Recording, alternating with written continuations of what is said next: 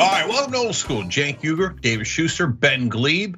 We're gonna have very, I was gonna say very standard old school. How's that for the worst tease in American history? This show will be standard.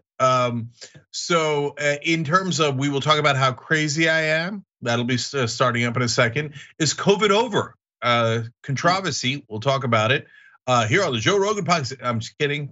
No ivermectin for anyone on this podcast. And then if you were in Congress, what is the perk you would most look forward to?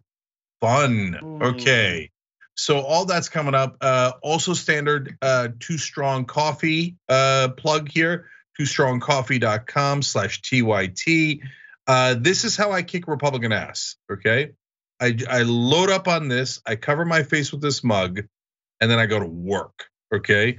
So if you see me amped up on air, it is this delicious coffee that gives money to progressive causes, thereby getting me excited in several ways.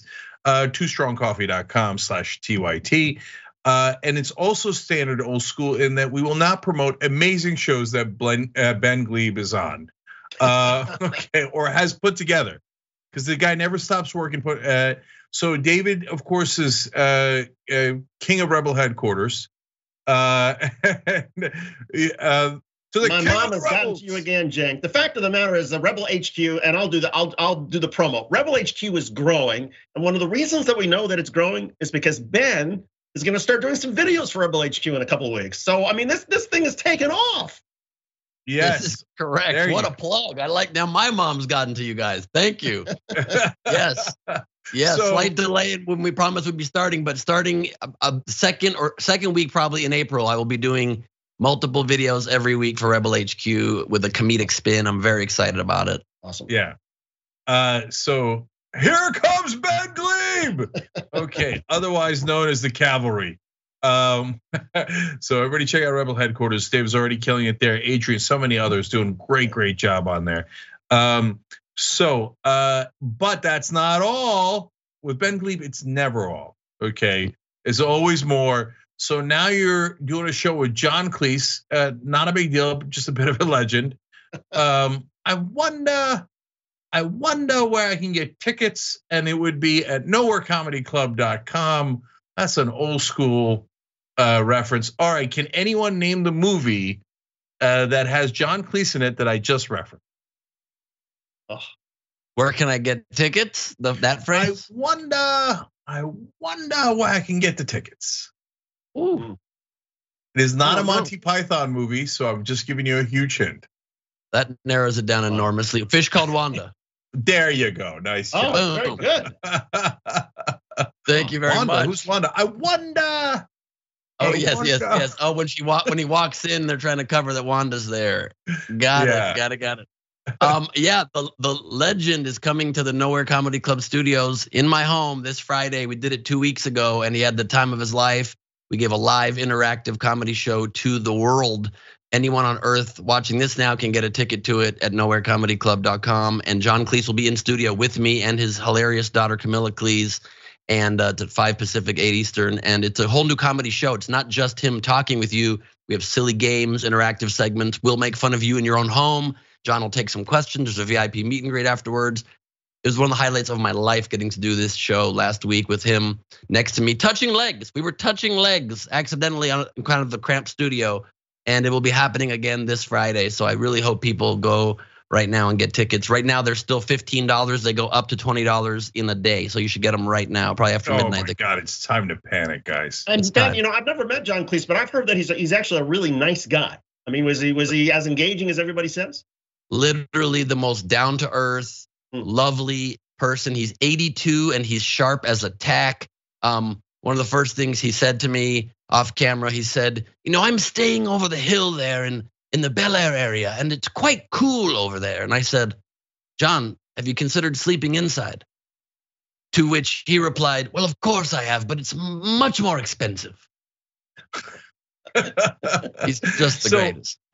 I love John Cleese, and I love him so much that, and I don't know if people would find that surprising, and maybe because John is kind of a smart comedian, and I'm obviously a meathead, so that's why people might be slightly surprised by it. But I love John Cleese, and to the point where he had a comment the other day that people played as controversial, and they played it as if it was like a little bit more right wing, right? And I was like, first of all, right out of the bat, I don't believe it. He's too smart and too funny to think that. And then I read the comment and I was like, no, I knew it. It's not what they said. It's not what the headline said at all, right? So, but even if it was, I instantly would have pardoned him. Yeah, totally. No, he's an old guy who likes to stir the pot for sure, and he does it though in a way that's, I think, an equal opportunity offender, and he always is just somebody who loves to challenge cultural norms. But that person was so clearly in need of a story because they were on a comedy panel where literally everyone was saying absurd, crazy things and trying to outdo each other. And you can't take statements during a panel when someone's trying to be funny and take it as though it's a serious political statement or whatever. So people like to take things far out of context these days, and it's annoying. You know what? That's it. I'm writing down a topic. We're coming back to that one, okay? Because we've never been taken out of context. So no, I'm on the warpath on this in like the most bizarre way, which is really usually how I go on a warpath. Michael Schur is running for Congress. I just interviewed him. You guys will get to see it. If you're watching us live today on Old School, you get to see it tomorrow on Tuesday at 5:30 p.m. So check that out. And it reminded me, of course, of me running for Congress. And I could have run for this seat. It's in my district, right? This one actually would have been in my district. But I told you guys I don't want to run again, and there I proved it. I mean, it opened up. It was totally possible, and I love that Michael's running. But it reminded me of the absurdities of my race. And there's one thing that I didn't emphasize at all back then that I'm now stuck on, and I want to come back to that in a little bit, okay? Like I can't believe it happened. And we all of us just kind of grazed by it, like we didn't pause on it much. But when I come back to it, you're gonna be like, yeah, wait a minute, that is insane, right? Oh, I can't wait till we swing back to it then, because I've got things to say too. So we started with a weird intro, but now we are teasing things quite well, I think. And I'm dying to know, Jack, and I hope I'm not, jumping the gun here, but I mean, what advice did you give Michael, or what advice did he seek from you, and like what lessons learned? I mean, because he's never run, he hasn't run for political office, I don't know, since like junior high school. That's true. Well, the funny thing is, our races are almost not at all applicable, right? But I will tell you the main secret to politics that I told him, and now you guys will get to all know it too. Oh no, his competitors could watch this and they would also know it. This is real, but we're gonna take risks here on Old School tonight. But I come back to that in a second. But David, when I ran, I was out of the district. I'm a talk show host, loud, aggressive, and so many things. And the Democratic Party had already made up their mind, and they had a single candidate, and they did not want me in the race, so they hated me. It was so different than any other race. Michael is in a fairly standard race. There's a number of people running. None of them stand out as having a big name or a big career or any of that, right? There is no handpicked candidate. It's wide open. He could definitely win it. SureForCongress.com. That's with an H. SureForCongress.com. And so that's why it's such apples and oranges. There weren't a lot of great crossover lessons. But the one lesson that is a crossover, and it applies to every candidate, is that the media decides the election, pretty much, period. So canvassing, sure, I love canvassing. We got a whole campaign on tyt.com/canvas 2022, and I think it's good for movement building, and it could help with 1 to 3 points, which will be critical in a close race. But and I can go on and on about all of the other factors, but really 90% of the ball game is media. So if the media calls you credible and legitimate and says positive things about you, you're in the ball game, 100% in the ball game. If they put you in the last paragraph and say, Michael Schur also running, radical from TYT, right? Then he's toast. He has almost no chance of recovering. So you might think that's extreme. It's not at all extreme. It's definitely how it works. It sounds like Ben's about to agree with me, so I want to get out of the way. Go, agree. Absolutely. No, I completely agree. As you know, I ran for national office, and it's even more true there. They just completely decide who gets considered to be a real candidate, who can be part of the conversation, which is the opposite of what it should be in a democracy. But it has become a very powerful and pretty corrupt fourth estate in many ways. And so there's that major problem. But also coming up today on Old School, one of us will end up dead. Stay tuned. Well, I mean, I my 2 cents to the Michael Schur thought, and I was so flattered and humble. Like, I love Michael Schur. He and I have been friends for a long time, and he and I reconnected a couple weeks ago, and he told me he was thinking about this. I said, okay, I'm not going to tell anybody, but here's my advice: go for it and have the time of your life. Just have fun. Everybody that I know, Jen, and I think you fall into this category, though your race was pretty brutal in many ways. But everybody that I know that has gone for it has been so glad that they did. They had a great time meeting people. They had a great time putting together some sort of team. Being part of the process was awesome, and it's such a unique experience that, I mean, even a friend of mine who ran for some local city council in a town nobody's ever heard of, he said he loved it. He loved the race, and he got crushed. So my advice to Michael Schur was just go have a good time, be yourself, enjoy yourself. People will enjoy being around you, and you never know.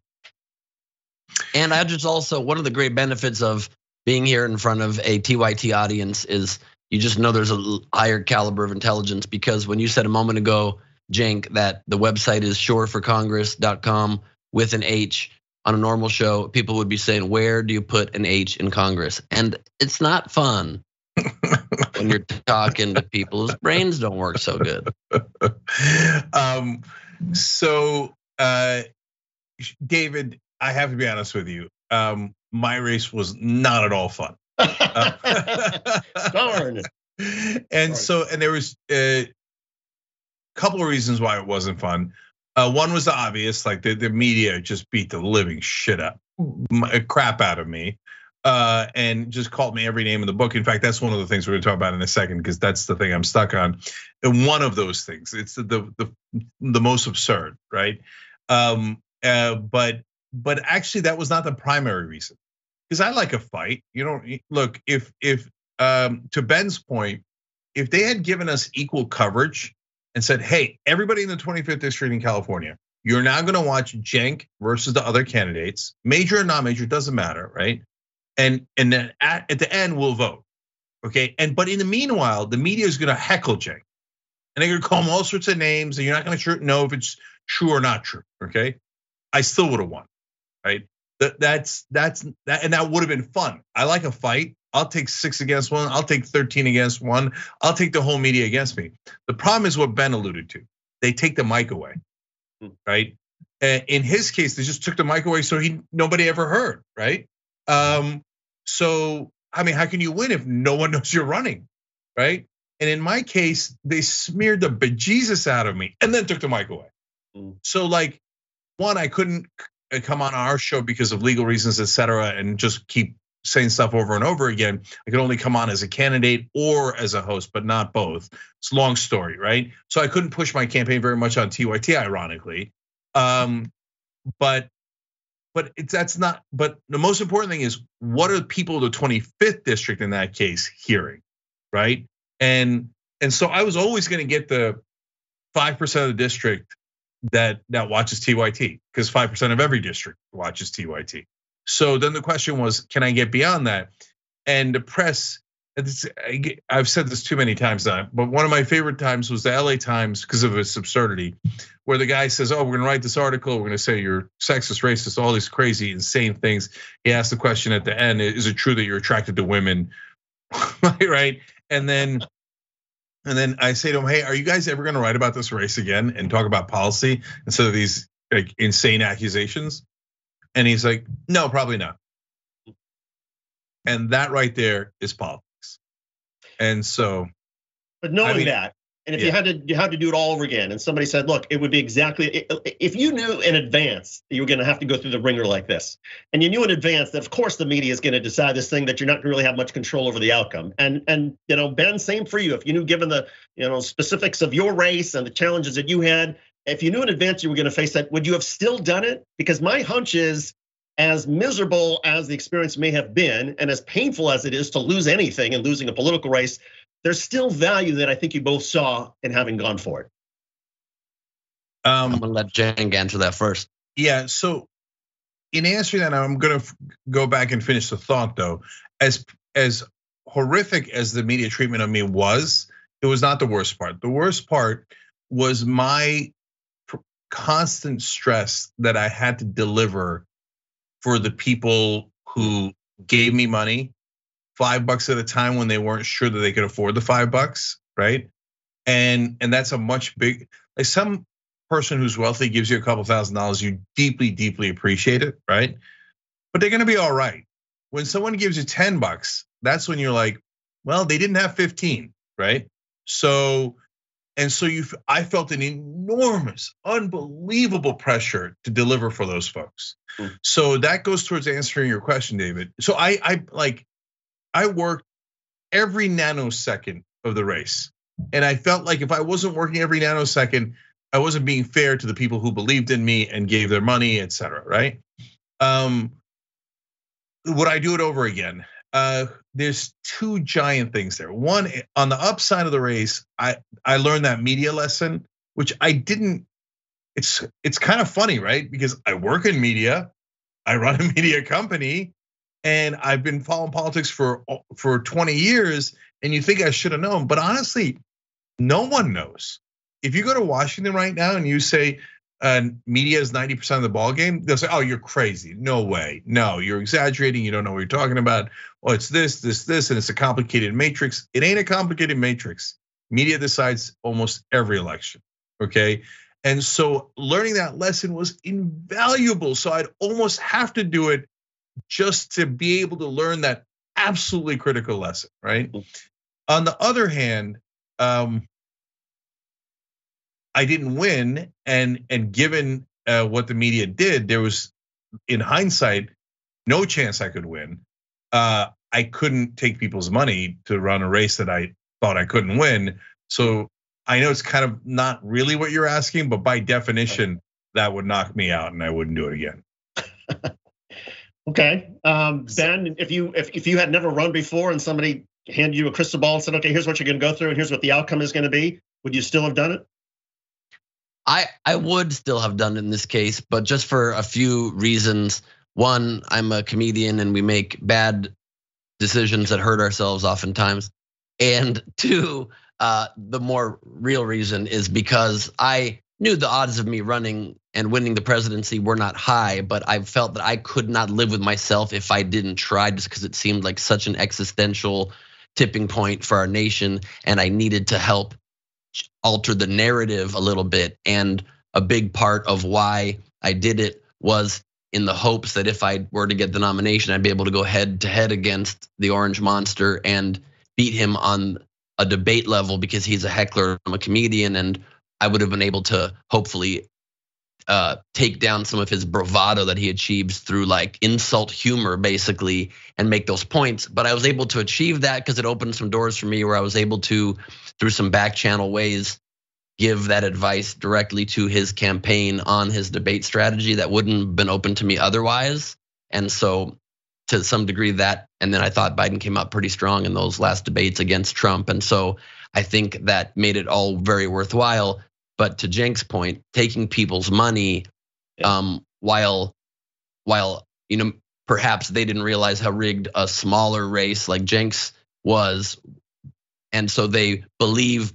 But I think people realized probably that I was not likely to win, and they were doing it to support the cause in this greater issue. And so I didn't feel so terrible. But when people give you money that they are hard, that is hard earned, and you have to call them and ask for it, it really puts quite an onus on you that you cannot take lightly if you care at all about the people that you're trying to help. So, and it just made me more clear than anything that what we really have to commit to almost more than running for office is reforming the system, getting the corruption out, getting the money out of politics, and so that it can become more of a fair game, so good people don't ever want to run. Because as I think you can see from Cenk and I, yes, we would do it again most likely, but not a resounding instant yes. And it's sad that the one thing running for office teaches you is that you don't want to run for office again. Proves how messed up this system is.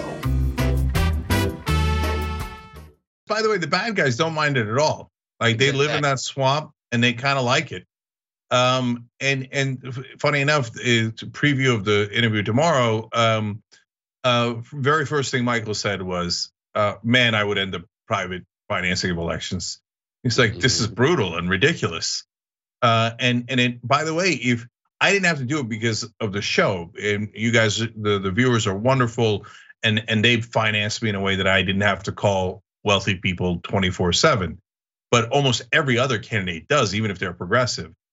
Yeah. And one of the things Michael said is, you're just nonstop talking to wealthy people. Then that's not healthy for democracy. That's crazy for democracy. And it completely backs up again, like Cenk said, the bad guys love it. That's their life goal, is let me hobnob with more rich people, and this will lead to great contacts afterwards. Then they'll invite me to parties on their boats that'll probably then get seized in the future when things go down a different way. I mean, that's their goal, and I couldn't have hated it more with a passion. They were nice people I spoke to who were down to help a cause. But to have to spend, I never spent anywhere near they literally tell you have to spend 5 to 6 hours a day, every day, half of your day on the phone raising money. And people in Congress have to spend half of their time every day during their terms raising money. At least when you win, they should figure some way that you can only fundraise during a certain window of time, and that's true for all candidates. It's insane. That is so broken. They're admitting they spend less than half their time even possibly working on their job and what they're there to do. And of course, nobody can spend all of their possible time doing something. It's wild. Now we got to send more people to go fix it, like Michael's trying to do.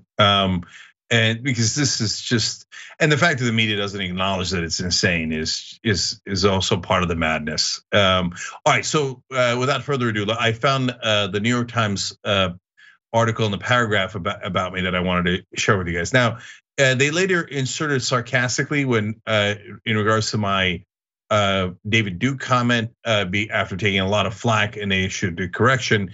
That's not the main part that I want to talk about in this case, but I'll read you the original version without the word sarcastic in it, and then I'll tell you what I want to focus on. So this is what they wrote when I was running for Congress. Mr. Uygur, a longtime supporter of Mr. Sanders, has also disparaged former President Barack Obama on his show, argued that bestiality should be legal, and hosted white supremacist figures, including David Duke. In one clip that circulated on Twitter, Mr. Duke ends an interview by saying, "I'm not what you call racist," to which Mr. Uygur replies, "No, of course not." Okay, now you guys know me. In every way, how is that not like the biggest slander you have ever heard in your life?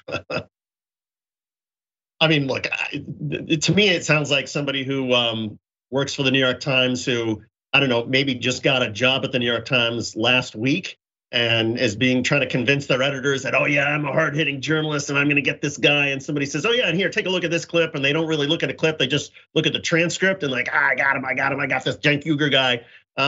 It sounds like it was written by a complete novice and rookie who was simply trying to impress their boss at the New York Times for some whatever reason. Anybody who has done even an ounce of homework, Cenk, who actually looked at that clip, who actually watched any of your shows, would never have written that. But that's the problem, is I think too much of what happens on the New York Times in terms of how they treat particularly progressive causes, progressive institutions, they don't bother to do the homework on it. They don't bother to actually invest the amount of time that they invest in some of the investigation work that they might do for of a White House, of any administration. No, they just simply are so lazy and make such great assumptions, particularly about progressives, that anybody who actually lives in the progressive world looks at it and says, this is the New York Times? Really? Yeah. So look. And sarcasm does not come through, obviously, in print, which is one of the major reasons print is dead. And so it's so much easier in black and white to castigate somebody without any sort of in-depth analysis or any sort of attempt, like David said, to look into who the person really is. I mean, you're perhaps the most progressive person I know, and the way they described you is the complete opposite of that. I sometimes am afraid if I even mention things that are borderline, not uber right, uber left progressive around you, for fear of angering you. Not that you get angry, but it's my own internal fear. So you're not exactly a sexist, pro-bestiality, racist endorser. Right.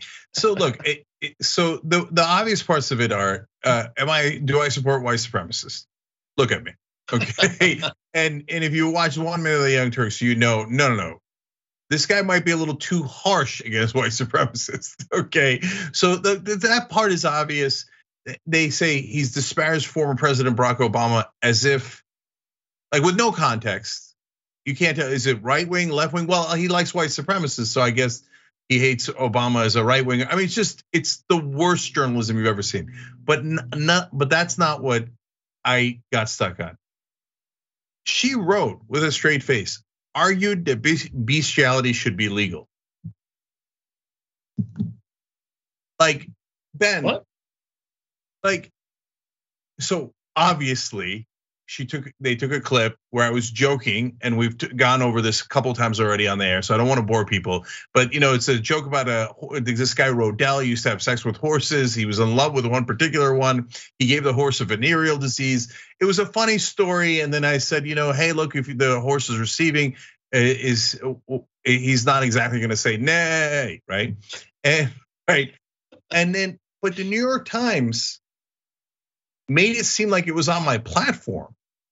Not only was I not joking, but they wrote it as one of the serious issues. Like, oh, by the way, this progressive would like to legalize sex with horses.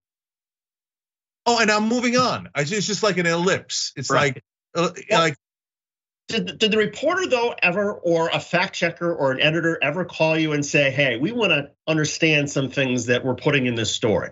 Because I know lots of people who have reported, who have helped the New York Times in lots of different stories, whether it's inside media stories, whether it's the Me Too movement stories that the New York Times and the Washington Post worked on, in which somebody that I know helped out in an allegation that was made against an executive. The fact checking that went in, and the number of revisions, and the number of people who called and said, well, what about this? And do you remember this circumstance and this detail? It made me proud of journalism because of how responsible they felt and trying to be absolutely sure they were perfect, 100% correct on the facts.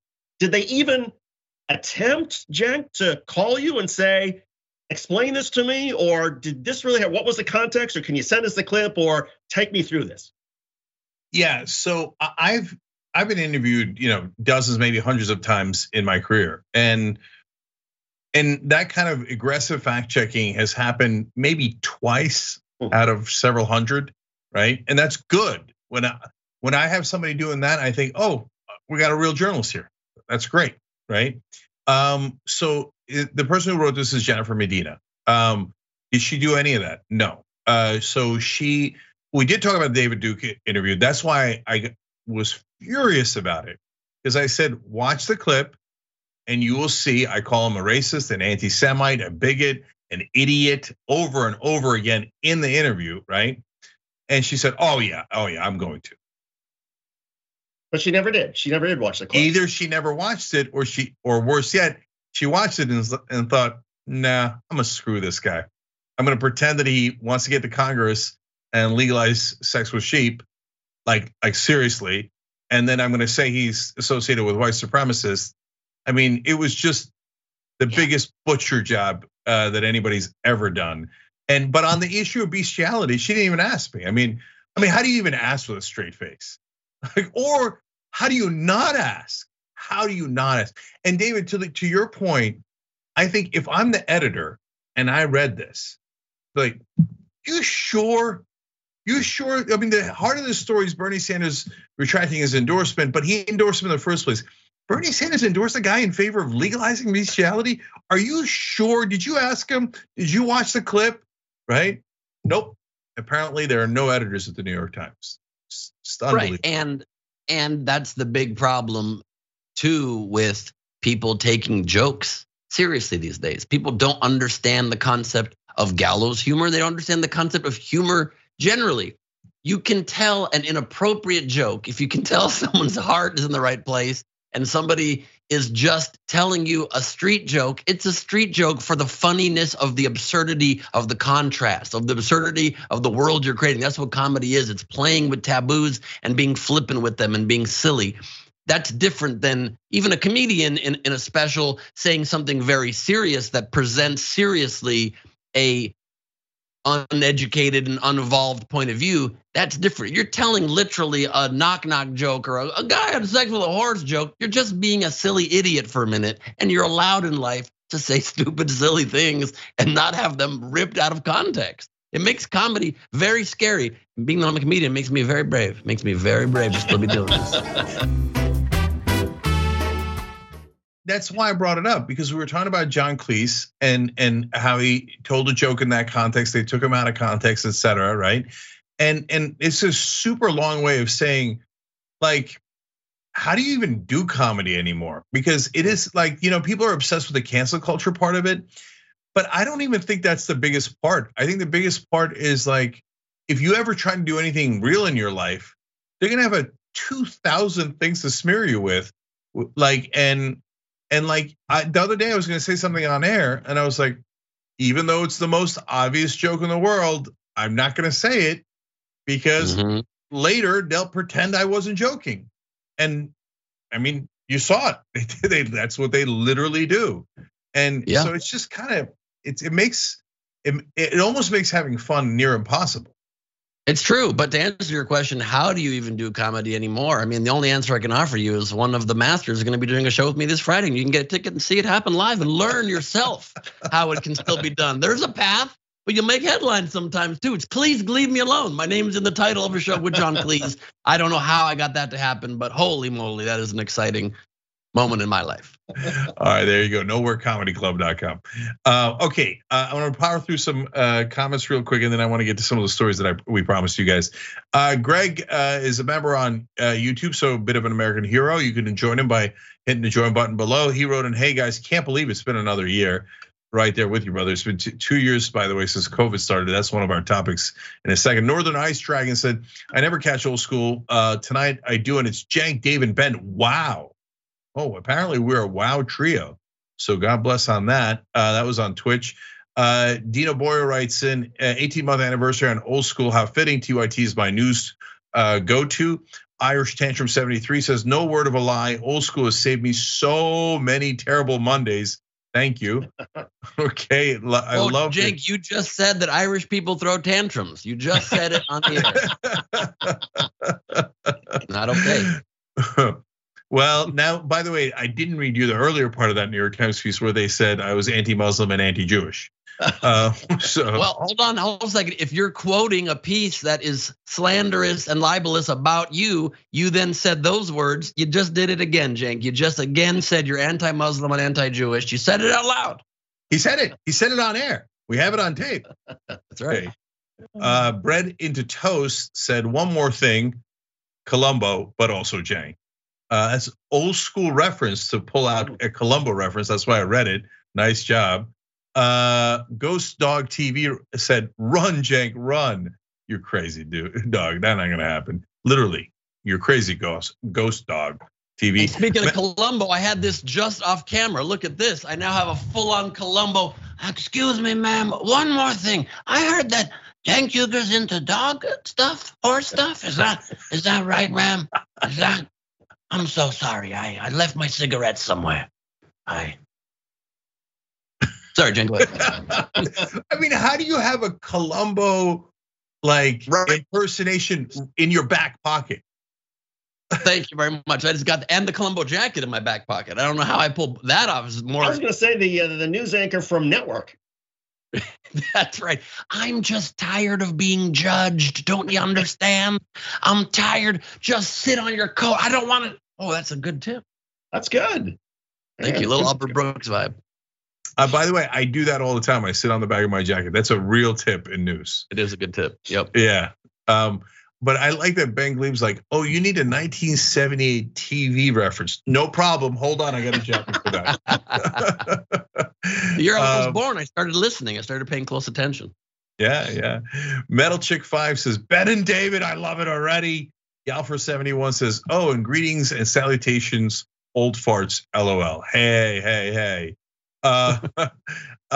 Jess B. Anti-Racist in our member section says, I'm so ready for old school. Been a long day and I'm ready to sit back and relax. And then finally, Boomer Dragon Cat says, Ben, are you an actor as well as a comedian? You look a bit like Zelensky. Maybe you could parlay that into a role, SNL or something. Yeah, people keep telling me over the last few weeks that I look like Zelensky quite a bit, which is interesting, meaning that I'm the comedian that ran for president here, and his campaign worked out better than mine did. Although I guess now, who knows, really, it depends what your perspective on what scenarios you want to be in charge of are. But people have suggested I do videos as Zelensky right now, and I'm trying to think of a way that would not be offensive to people, and so I'm considering it, but we need to figure, I've got the army green shirt, and I think it's more about how the world just seems impotent to stop this, and him maybe pleading in a Ukrainian accent could be acceptable and not offensive. But yes, I am an actor. I'm up for a big show right now. I will not tell you what show. I can't, probably for like vibe and karma reasons, and probably I would be sued by the company. But you can also watch my most recent acting role. I'm one of the lead roles, a guest starring role on the R.L. Stine show on Disney Plus called Just Beyond. The 6th episode called We Got Spirits. Yes, we do. I play a 1930s film star who dies in a fire, and I'm now a ghost haunting this theater, and I'm one of the leads of this episode and on the poster of the whole series, and it's nice and family friendly if you like that. You know, now that they said it, I can't unsee Zelensky in your face. And there's some logic to it too, right? I think we talked on a previous episode about how your family's from Eastern Europe at some point. Yep. Yeah, and he's Jewish, you're Jewish. I see it. Okay, this could be a please, world community. I am not Nazi. I am Jewish, so perhaps that makes no sense to you, and you can stop this war for no reason happening. This is a test of that character. I don't know. What do you think? Good. You know what? There's Ben. It's almost like you're a professional. Because the accent, I wouldn't have done the reverse words. You instantly went to flipping the words, and that's what a professional does. Thank you very much. Or much you think. So yeah, no, you're right. I think we had a conversation about that on TYT today about how too soon on humor in regards to Ukraine, right? Because we're in the middle of it. And by the way, I mean, I said this at the end of last week. You know, we've all grown to love Zelensky. Helen Hong was talking about how she has a lady boner for him, and I love Helen. He could still be killed. This is true. This is true. But is it? And let's pray that does not happen. Of course, man is a hero that the world needs right now. But I don't know. Is it too soon for humor? I'll give you an example. There's a French comedian that I follow named Sebastian Marx. I'm going to Paris soon, so I follow him, and I'm performing on his show when I'm there. And he posted a clip that I thought was certainly soon, but I thought was funny. I'll share the joke. Tell me if you think it's funny or if it's too much. He says, we all saw the viral clip of the Ukrainian soldiers on this remote little island, and the Russian tanker was outside threatening, if you don't drop your weapons, we will bomb this island and kill all of you. And the guy leans into the mic and says, go F yourselves. And they killed them, which was heroic and inspiring to hear. But you gotta hope he checked in with the other 11 guys on the island first, if they were okay with him saying that or not. Yeah, good joke. So first of all, that's why being a comedian is tough. It's always been tough, but I feel like it's particularly tough these days. And that joke is clearly funny. But I don't know if it's too soon. Now the good news, telling it, I don't know. The good news, both in the real world and for the purpose of that joke, is that they didn't die. It turns out, right? It turns out the Russians captured them. They did not kill them.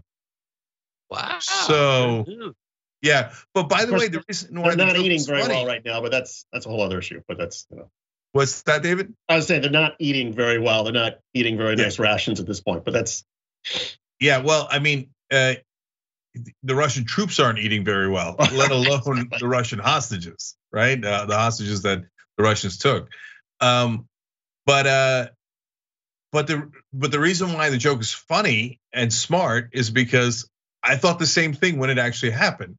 He talks to a woman there. He's like, should I? Yeah, he says, should I tell them, or something along those lines? And I thought to myself, I hope they checked in with the others, right? Because that is a hell of a unilateral decision to make. Yes, it is. Yes, but it is. You could it seemed like the way that he asked the woman next to him, they had already decided. You see what I'm saying? Right. Sure. That they were going to do that collectively. So. Sure, but the world also needs to be able to joke about serious things. And also, if it weren't for being able to tell certain jokes, like a joke like that, otherwise then a whole night at a comedy club is devoid completely of talking about the war and what's going on. And that's worse. It's okay to make a joke that then makes people think again, okay, we were able to laugh at that moment, but also how horrible what's going on. It's not good to create silos where you just feel like it's not worth it to talk about important things. And that's also why you have to give comedians and artists a little leeway to say uncomfortable things, because you can't just lecture up there. You can't make a straight comment. You have to find some humor in what you say. And would you rather not that than no mention at all? And that's why I'd rather listen to a comedian who maybe throws some caution to the wind and is not thinking about how this is going to impact them 2, 3, 5 years down the road, and is just doing it because they think it's funny, or they think the audience is going to think it's funny. And sure, is it inappropriate? Yeah, there might be some people who find it inappropriate, but society is going to make those determinations about you, I think, regardless. And at a certain point, all of us, with our craft, with our platforms, have to say, you know what? This is important to me, and I'm going to talk about this, or I'm going to make somebody laugh just because that's who I am. And if society suddenly decides, oh, you, David Shuster, because of what you said about Chelsea Clinton 11 years ago, you are banned from the mainstream media forever. Well, screw you then. So be it. But you know what? I would say the exact same thing that I did 11 years ago, and I think then you would tell the same jokes. And Cenk, I don't think you would change the way you've approached your shows over the years. And that's the point. We can't change. Society is going to judge us one way or the other.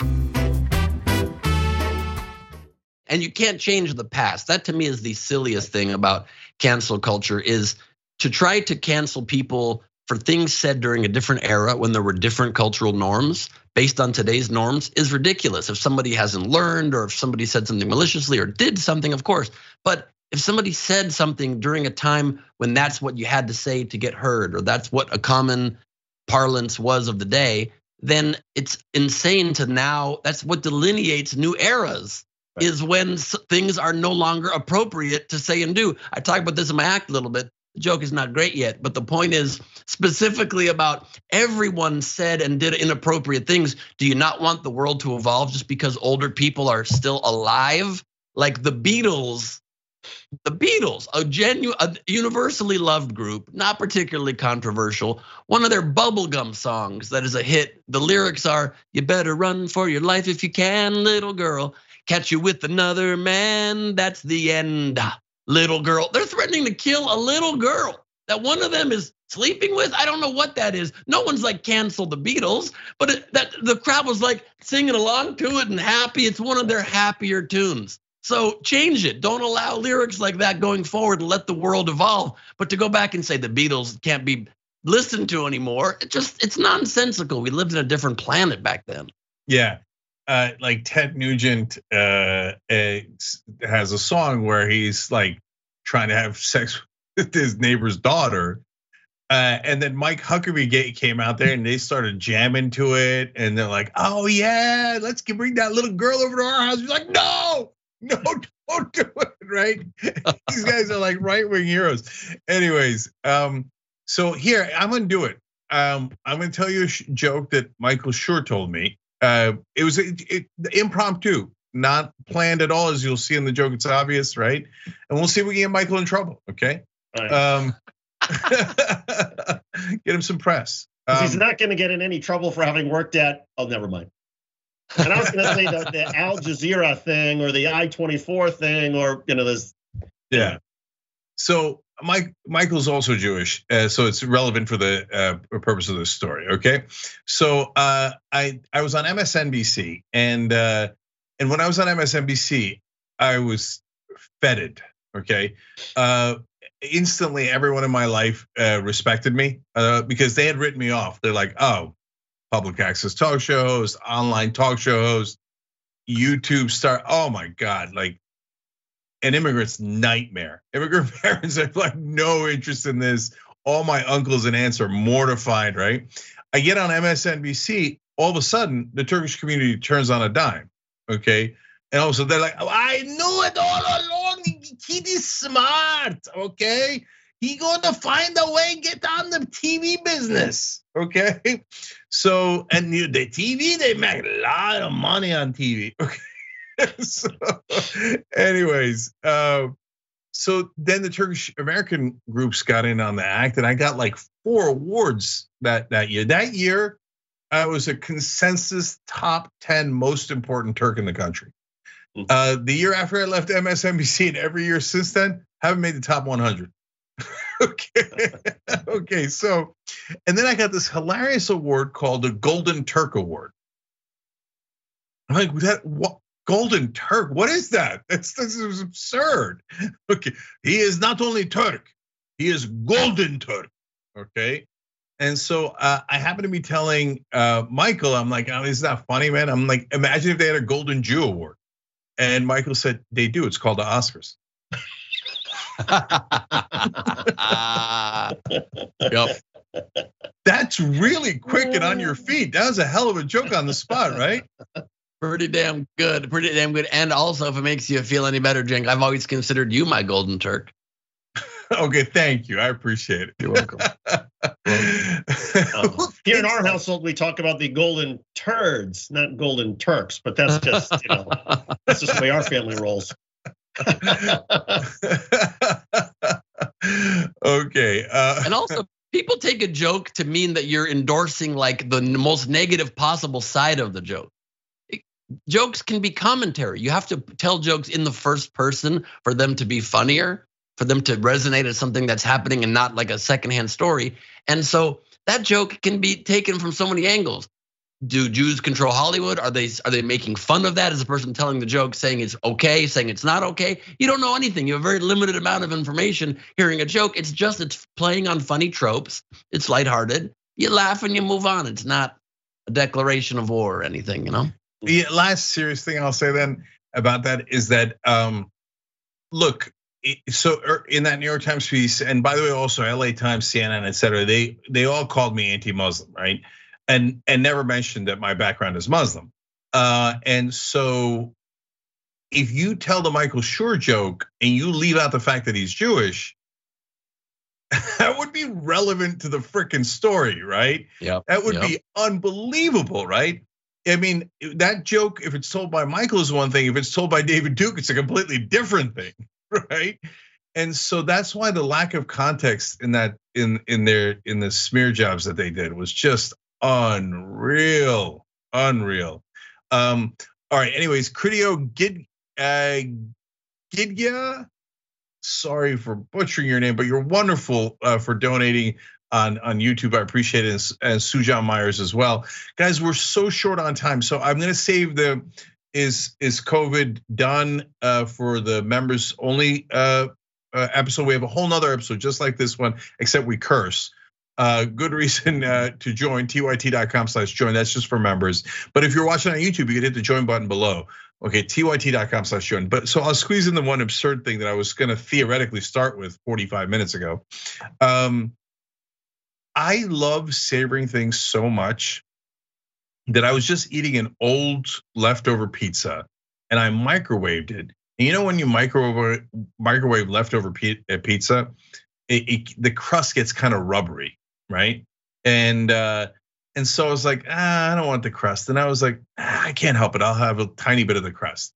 And then as I was eating it, I was like, this is so plain. And I was like, oh, I got an idea. I'm gonna savor how plain it is. Okay, how crazy am I? Go. Wow. No, I like that. I mean, talk about being present and realizing that you don't have a choice except to embrace what you have and make the most of it. So good for you. You've spent a lot of time in therapy, Cenk, and you have done exceedingly well. 100%. I think it's incredible to be able to make the best of a bad situation and enjoy every moment. That literally is some enlightened meditation type stuff you were doing with that very bland pizza crust. May I quickly say, since we're talking about inappropriate jokes, how many LA Times reporters does it take to screw in a light bulb? You give up? Yeah. It's 1 million, and there's no way to confirm that number, but they did run with it anyway. It did make print. See, instantly, boom, right there. Ben Gleib, professional. Look it up in the book.